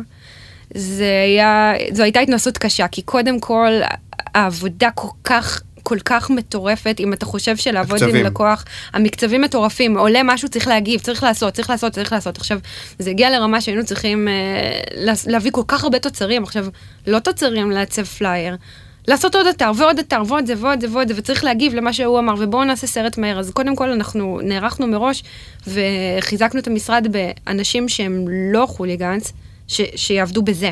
כי אם הייתי לוקחת את חוליגנס לעבוד בזה, לא היה לי חוליגנס. חייבים להגיד על שוויגר בפודקאסט הזה, נכון? מותר? עזר שם? כמה חברים יש לו שעכשיו תתייג אותו בשיטה הנכלולית שלך? אני פשוט זוכר שהייתי פוגש אותו שם ברומא ליד איזה. היו הרבה אנשים שעבדו בדבר הזה, אבל בסופו של דבר זה היה מאוד קשה. זה הגיע למצב מקס ואני נקראנו בין העבודה לחוליגנס, בין המחנה, כי שנינו רצינו לעשות את שניהם, ובסופו של דבר הלקוחות הם אלה שישארו. וגם, אני זוכר זה היה קשה. אבל כן היו תוצרים פתאום בזה שכולם דיברו עליהם, פתאום המצעד הזה של המשחק עם ה... שהגיע לחול ונהיה מטורף. וזה מגניב. זה מאוד מגניב, בכלל RTMים כאלה מגניבים וזריזים, זה משהו שהוא מאוד מאוד כיף, אבל שוב, אני לא רציתי שיהיה מגניב, אני רציתי שננצח. גם אני יכול להגיד לך מהצד שלי, כדי שאת לא תיכנסי לזה, בהתנסות הקטנה שלי בפוליטיקה, שהיום גם, זה לא כמו סיפורים שסיפרו לך על הכסף, כלומר שאנשים קנו דירות מלעשות קמפיין, שגם זה לא היום מהצד השני. יכול להיות שיש אנשים כאלה והם רק לא אנחנו. או שהיום כבר זה לא עובד ככה. זה לא היה ככה, ושוב, הכסף המטורף הזה, יש המון עובדים שאתה צריך לשלם להם, כי אתה הבאת עוד חוליגנס, אתה שכפלת את המשרד כרגע בשביל שישבו במפלגה, ויהיו כל היום במטה ויעשו את העבודה הזאת, אז זה לא שאתה גורף סכומים וזה, מי שניהל עסק יודע שזה ממש אף פעם לא מה שזה נדמה מבחוץ. בקיצור, זו הייתה התנסות קשה, ואני לא חושבת שהרצון לעשות מגניב הוא נכון גם בפוליטיקה, וגם בפוליטיקה הייתה פוליטיקה, כלומר גם שם פתאום לפוליטיקאי הזה יש רעיון. אז הוא הלך ועשה רעיונות. היו שם מאבקי כוחות בין הזה, התחלפו שם אנשים, היו, ובקיצור, אני חושבת שלא. לא חייבים. אם מישהו מאוד רוצה שנייצר לו את הקווסט המדהים הבא, כדי לזכות בבחירות, והוא אגב מתאים לנו מבחינת השקפת העולם שלו, כי פנו אלינו מספר פעמים, גם לפני זה גופים שאנחנו לא מסכימים איתם חד משמעית, אז אני לא רוצה לעזור לו. מאוד מאוד קשה לי לעבוד על מישהו שאני רוצה שיפסיד. אין סיבה. אחד הדברים הנחמדים כמשרד, אגב, אם אמרתם לקוחות שלא הסתדרנו, זה יכולת לבחור לקוחות, ואני חושבת שאנחנו הגענו למצב שהלקוחות שלנו הם באמת אנשים שאנחנו אוהבים, אנחנו מאמינים במוצר, אנחנו מאמינים באנשים, ואתה לא לוקח כל דבר. יש כמה דברים שאנחנו יודעים שלא נעשה. אני לא רוצה לעשות משהו יש גם איזה שלב שאתה מגיע אליו, שאתה לא רוצה לפגוע באנשים, אתה לא רוצה מישהו שפוגע. אם אפשר, אז למה? אני מסכים איתך. כמה שאפשר, אתה יודע. מה? במידת האפשר, כי זה לא עולם מושלם, אבל אני מעדיפה, קודם כל שיהיה לי נעים לבוא לעבודה בבוקר. אני מעדיפה שלעובדים שלי יהיה כיף לבוא לעבודה בבוקר. אני מסוג האנשים שילחם עד זוב דם עם העובדים שלו, מרגישים לא בנוח. אין אצלנו גם אצלנו עצמנו את המלחמות האלה של קריאטיב וניהול לקוח, כל היום מתקדשים, זה לא עובד ככה, זה מהלך של כולם רוצים שיהיה קריאטיבי. יש ניהול לקוח, חוץ ממקס, יש... ודאי, יש לנו מחלקה שלמה. מנהל לקוחות, תקציבאיות, סופרוויזר ומנהלת לקוחות. לבנת חלבי המדהימה, ומאפנת את הלקוחות מספר 1 בענף, והן עובדות מאוד מאוד קשה, ואחד הדברים שאני ממש התבאסתי עליהם פעם, זה שקריאטיב וניהול לקוח כאילו כל הזמן מתקדשים, וזה קמפיין מגניב, וזה של קריאטיב, והם לא מרגישים חלק מזה, למרות ויום אחד מקס אמר לי, זה היה במקן, הוא אמר לי, תביני, ניהול לקוח הם החברים הכי טובים שלך, אל תריבי איתם. אני מסתכלת עליך, כי אתה אמרת לי, הם לא. לא, אני א' גיליתי כשאתה יוצא לעצמאות, או אחר כך, כל התקציבים שרבת איתם או לא רבת איתם, הם הלקוחות כשאתה יוצא לעצמאות, כולם התקדמו ונהיו לקוחות, ואז... נכון, זה דבר ראשון, אבל בסופו של דבר, מי שמדבר עם הלקוח, ומי שיעזור למכור את זה, ומי שידע איך למכור את זה, זה הם. והם צריכים, כל מהלך הרי, אני לא עשיתי אותו לבד, זה לא מהלך שלי, זה מהלך שלה בדיוק כמו שהוא מהלך שלי, זה מהלך שלהם בדיוק כמו שהוא מהלך שלנו. ההפרדה הזו היא מטופשת ומיושנת, ובאמת, אצלנו כשיוצא משהו מגניב, כולם עפים עליו, אין בן אדם אחד שאומר זה שלי, וכל השאר אומרים הלוואי שזה היה שלי, זה של כולם, זה באמת של כולם. ואם אני אראה תקציבית בוכה, מה שלא יעלה על הדעת, אין דבר כזה, למה לפקוט בעבודה? למה אנחנו באמת צריכים לעבוד ברוח טובה? אז אני חושבת מצד שני, שוב, יש מתח מובנה. א', זה נאום כזה שאני מכיר, גם הרבה אומרים, אבל עדיין, סליחה שאני קצת אני לא חושב שצריך לפקוט, אבל אני חושב שיש, או שהם טובים ורעים, אבל צריך להיות מתח מובנה. כי הקריאייטיב הרבה פעמים כן רוצה לדחוף את הגבול מצד אחד, וניהול לקוח הרבה פעמים רוצה ללחוץ על הברקס, נגיד, ויש איזשהו מתח מובנה המתח הזה הוא דבר נהדר. אם אתה לוקח אותו כמשהו שלילי, זה קודם כל ניגוד תמיד יוצר משהו טוב. מתח הזה הוא דבר נהדר. תחשוב מה קורה כשהמנכ"ל של המשרד שעובד כל היום עם לקוחות נמצא איתי בבית, ואני רוצה לעשות את זה, והוא לא רוצה לעשות את זה. מתח, אבל קודם כל זה פורפליי נהדר. כן. וזה גם פורפליי נהדר למהלכים. המתח הזה הוא קיים, עכשיו אנחנו צריכים לעשות את זה נכון. ואתם שניכם גם אנשים... פשנט שלוקחים את העבודה הביתה. גם פשנט, כן. רציתי להגיד את אנשים שהם גם יצריים, והם גם רגשיים, והם גם כאלה, יכולים לפעמים לצעוק, לפעמים יכולים לצחוק, לפעמים כאלה של... אז איך זה, אז הדבר הזה הוא עובד כבר... הוא עובד, בהתחלה יש מקרים קשים, הם צוחקים לפעמים במשרד שאמא ואבא רבים עכשיו, אז... כי אנחנו לא מסכימים, לא תמיד אנחנו מסכימים על כל דבר, ולפעמים צריך... פתאום יש שקט מביך כזה שאתם... מה הדבר הכי גרוע שקרה, נגיד? יש שקט מביך. לא, היה לנו ויכוח בישיבה פנימית במשרד, כי אני רציתי משהו, הוא לא הסכים איתי, ואנחנו מתווכחים, אנחנו גם, כל אחד מאוד מאוד עומד על שלו. אז נסגרה הישיבה בזה שאנחנו לא מסכימים, כל אחד הלך לחשוב, ואז חזרנו ופתרנו את זה. לפעמים זה מביך בשביל אחרים, כי הם חושבים שזה משהו נורא נורא אישי, אבל זה לא באמת. אנחנו הפסקנו לריב באופן מאוד רציני בגלל עבודה, אבל אנחנו מאוד אכפת לנו. אז כן, יש תמיד את המתח הזה. אוקיי, ולסיום, בגלל אני גאה בזה, שאת האורחת השלישית ברצף שהיא אישה, אז תגידי רגע משהו, כן, עוד פעם, גם על העניין הזה של הנשים בקריאייטיב, בצורך העניין, או נשים בחירות, יש לך איזה... אצלך למשל, יש לך בקריאייטיב נשים? בקריאייטיב כרגע במקרה אין נשים. האם את קוראת לנשים לבוא להצטרף לקריאייטיב שלך? אני בוודאי קוראת לנשים לבוא להצטרף תמיד, אבל זה לא, אני אגיד דבר כזה, המשרד שלנו, רוב ההנהלה הוא נשי, הרובד בדירקטוריון, מרים ואני, 2 נשים, ואני חושבת שיש לנו רוב נשי במשרד, למרות שיכול להיות שזה כבר לא ככה, אבל אנחנו באופן עקרוני לא כל כך מתייחסים לכן אישה, לא אישה. אני לא אכניס אישה כי אישה, אני אכניס אישה כי אישה מוכשרת, או אני אכניס גבר כי הוא גבר מוכשר. אני חושבת שברגע שאני אתחיל להתייחס למה יש לבן אדם בין הרגליים כשאני לוקחת אותו, אז זה כבר כאן מתחילה האפליה וכאן מתחילה אישיו. מבחינת כן נשים, לא נשים, יש נשים בקריאטיב, יש נשים מדהימות בקריאטיב, אתה יודע את זה, אני עבדתי עם נשים מדהימות בקריאטיב, זה מל כספי, רונה יעקבי, סיגל עבודי, וכל כך הרבה נשים מדהימות, שאני בטח שכחתי הרבה. מי עוד? גבע גרשון, אתה רוצה שנכנס עוד כדי ש... כן, בוא נגיד את... לא, ואז אנחנו שוכחים וזה... זהו, אני לא... כל כך הרבה נשים, שלא לדבר על תרצה גרנות, בסדר? אז נשים יש. למה נשים לא ממשיכות בקריאטיב? יכול להיות שזה באמת נתפס כמשהו שהוא מאוד מאוד סיזיפי ומאוד מאוד קשה, אבל למה שזה יפחיד אותנו? נשים... אבל זה גם בעיניי, נשים עובדות קשה. זה מקצוע נשי דווקא מהמקום שהוא... זה מקצוע אנושי, יש נשים עם תובנות נשיות, נכון, מקצוע של תובנות וזה וזה, שזה הרבה יותר, אני חושב שיש בזה הרבה קסם נשי, אבל... אני גם חושבת, אבל יש הרבה מאוד, דנה בלום, שלא לדבר על דנה בלום, יש את הקריאטיב מספר 1, שכיום עושה חייל בגרמניה. שתי דנה בלום. בקריאטיב. נכון. ושתיהן אחלה. דנה בלום,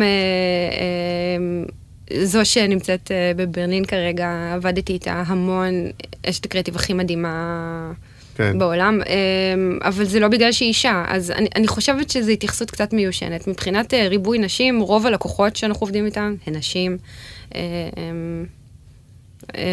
עובדות קשה.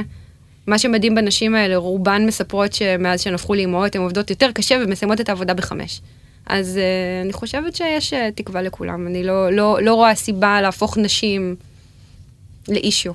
אנשים מוכשרים הם אנשים מוכשרים. אוקיי, לסיום יש עוד איזה משהו שככה, באג'נדה שלך שאת רוצה להגיד, רוצה להעביר, תוכן שיווקי. אם ניתן לך תוכן שיווקי, אבל בלי קלישאות, שאת אומרת, אם אתה עכשיו לקוח מסוג מסוים, איזה לקוח, נגיד מסוג מסוים, וואלה, מתאים לנו, ואיזה לקוח, ואם אתה כזה, אז לא, אז עזוב. יש כזה, את רוצה לתת...